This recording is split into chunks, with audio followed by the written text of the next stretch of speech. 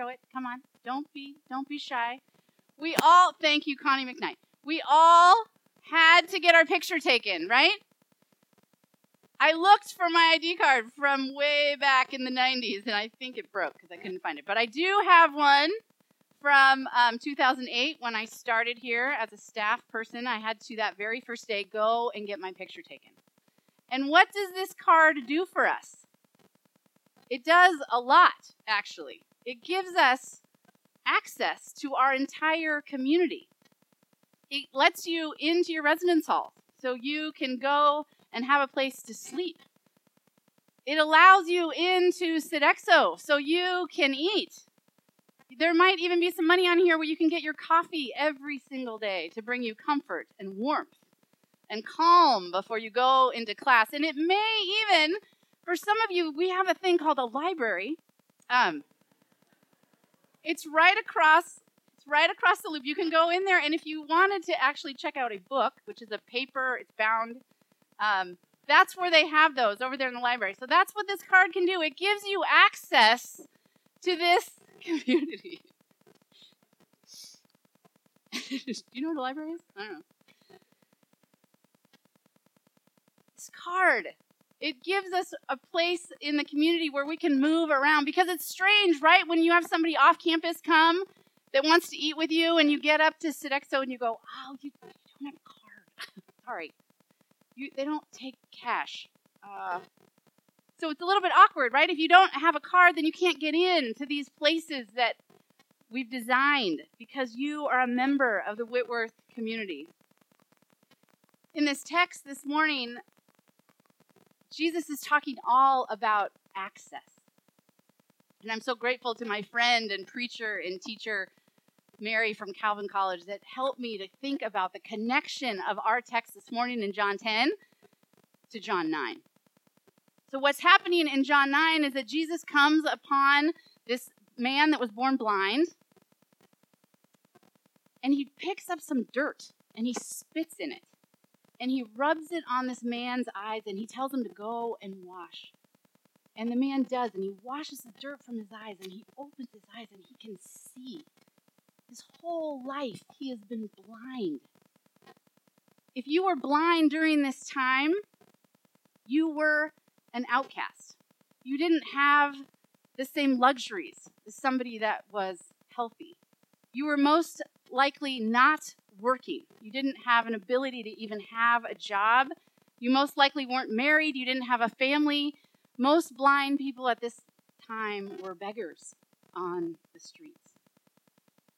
So what happens are the religious leaders, they come and this man says that I was blind my whole life and now I see. And the religious leaders say, whoa, where's your card? Because the religious leaders at this point said, if you are a sinner, which the blind man clearly was a sinner, you have no access to God. The religious leaders were the ones that had the access to God. So this wasn't making any sense that suddenly he's saying that he was healed. So they said, who did this to you? And he said, well, there was a guy that came and told me to put this dirt and I washed and now, or maybe he was a prophet. They said, no. That's not how this works. And then they went and got his parents and they said, do you have a card? And they said, no, we don't have a card, but that's our son. And he was blind and now he sees. And the religious leaders are so frustrated. What is going on? And they end up throwing him out. And Jesus comes and he finds him. And he says, do you believe in the Son of Man? And the blind man who now can see says, who is that, Lord? And he says, it is me. I am. And the blind man fell to his knees. And he's crying and he says, I believe. And he begins to worship the Lord. And he has this encounter with the living God. And all the religious leaders are being totally thrown off. Because not only is Jesus healed on the Sabbath, but he didn't have a card. I'm so glad that we no longer live in a time where we have religious leaders trying to convince us to be like them in order to get access to God. Aren't you? I'm so glad that we no longer live in a time where religious and political leaders are telling us to vote like them, to spend money like them, to pray like them, because if you could just be like them, you would have access to God. My friends, if anyone tells you to be like them in order to get closer to God, Jesus is saying this morning that they are robbers and thieves. They are false prophets. So in light of this struggle of how do we get in and who is out and who's on the fringe and who is close to God, Jesus gives us this text this morning. So again, Jesus said to them, "Very truly I tell you, I am the gate for the sheep. All who came before me are thieves and bandits, but the sheep did not listen to them. I am the gate. Whoever enters by me will be saved and will come in and go out and find pasture. The thief comes only to steal and kill and destroy, but I came that they may have life and life abundantly."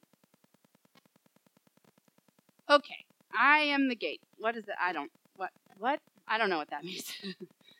I am the gate, Jesus? I'm not totally sure. Well, here's an image to help us understand this.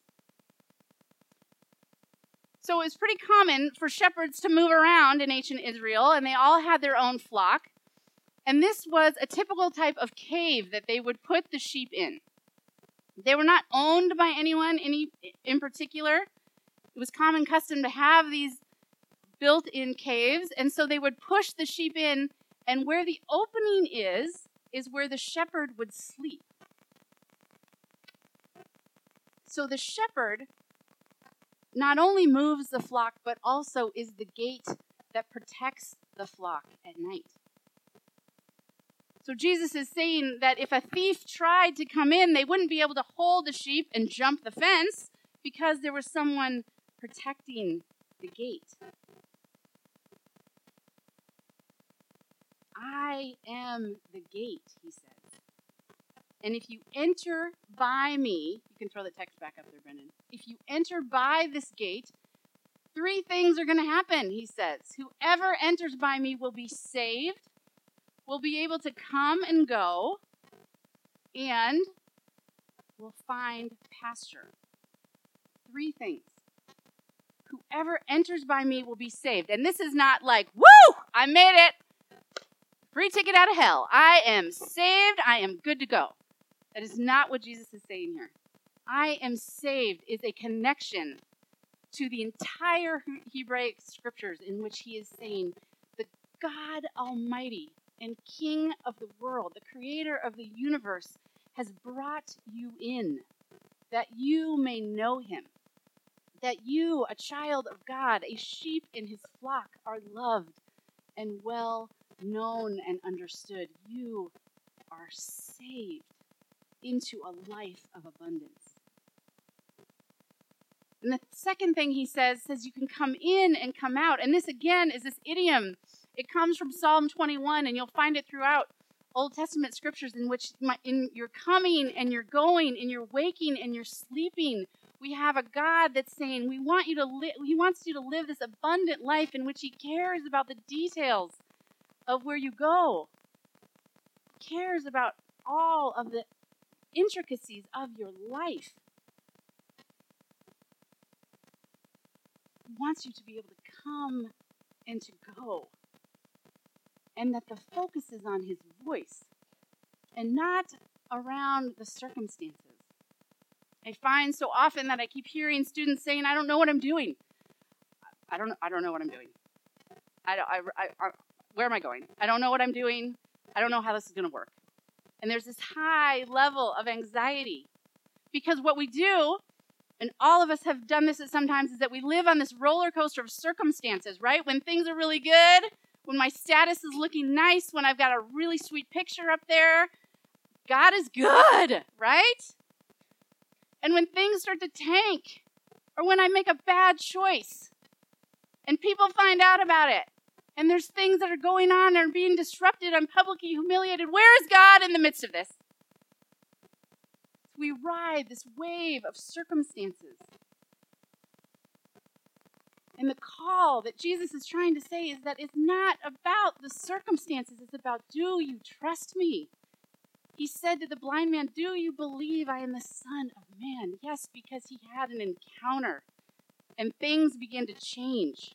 The circumstances of his life started to fade and he became close to the Son of God, the living God Almighty. How are you doing with the circumstances of your life?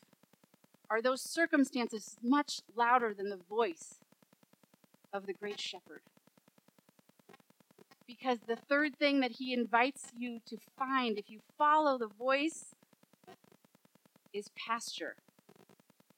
It's interesting. I have this vision in my life or this idea, whenever we think of Greek pastures and sheep, that there's these beautiful flowing green pastures, but in ancient Israel it was actually very rocky, and it was a rough terrain. So the work of the shepherd all day long was to find a spot for them to go to eat that day. And sheep were not very smart. They were full-time nibblers. They had their head down. They weren't looking. They were just eating, trying to get to the next spot. And I'm sure a few of them, once they hit a rocky terrain or had a mountain that they had to climb, they probably whined quite a bit. And the shepherd's saying, would you hold on? I've got some food up here for you. And I've got a place for you to sleep. Follow my voice and I will guide you. I know this hill is tough, but follow the voice and I will lead you.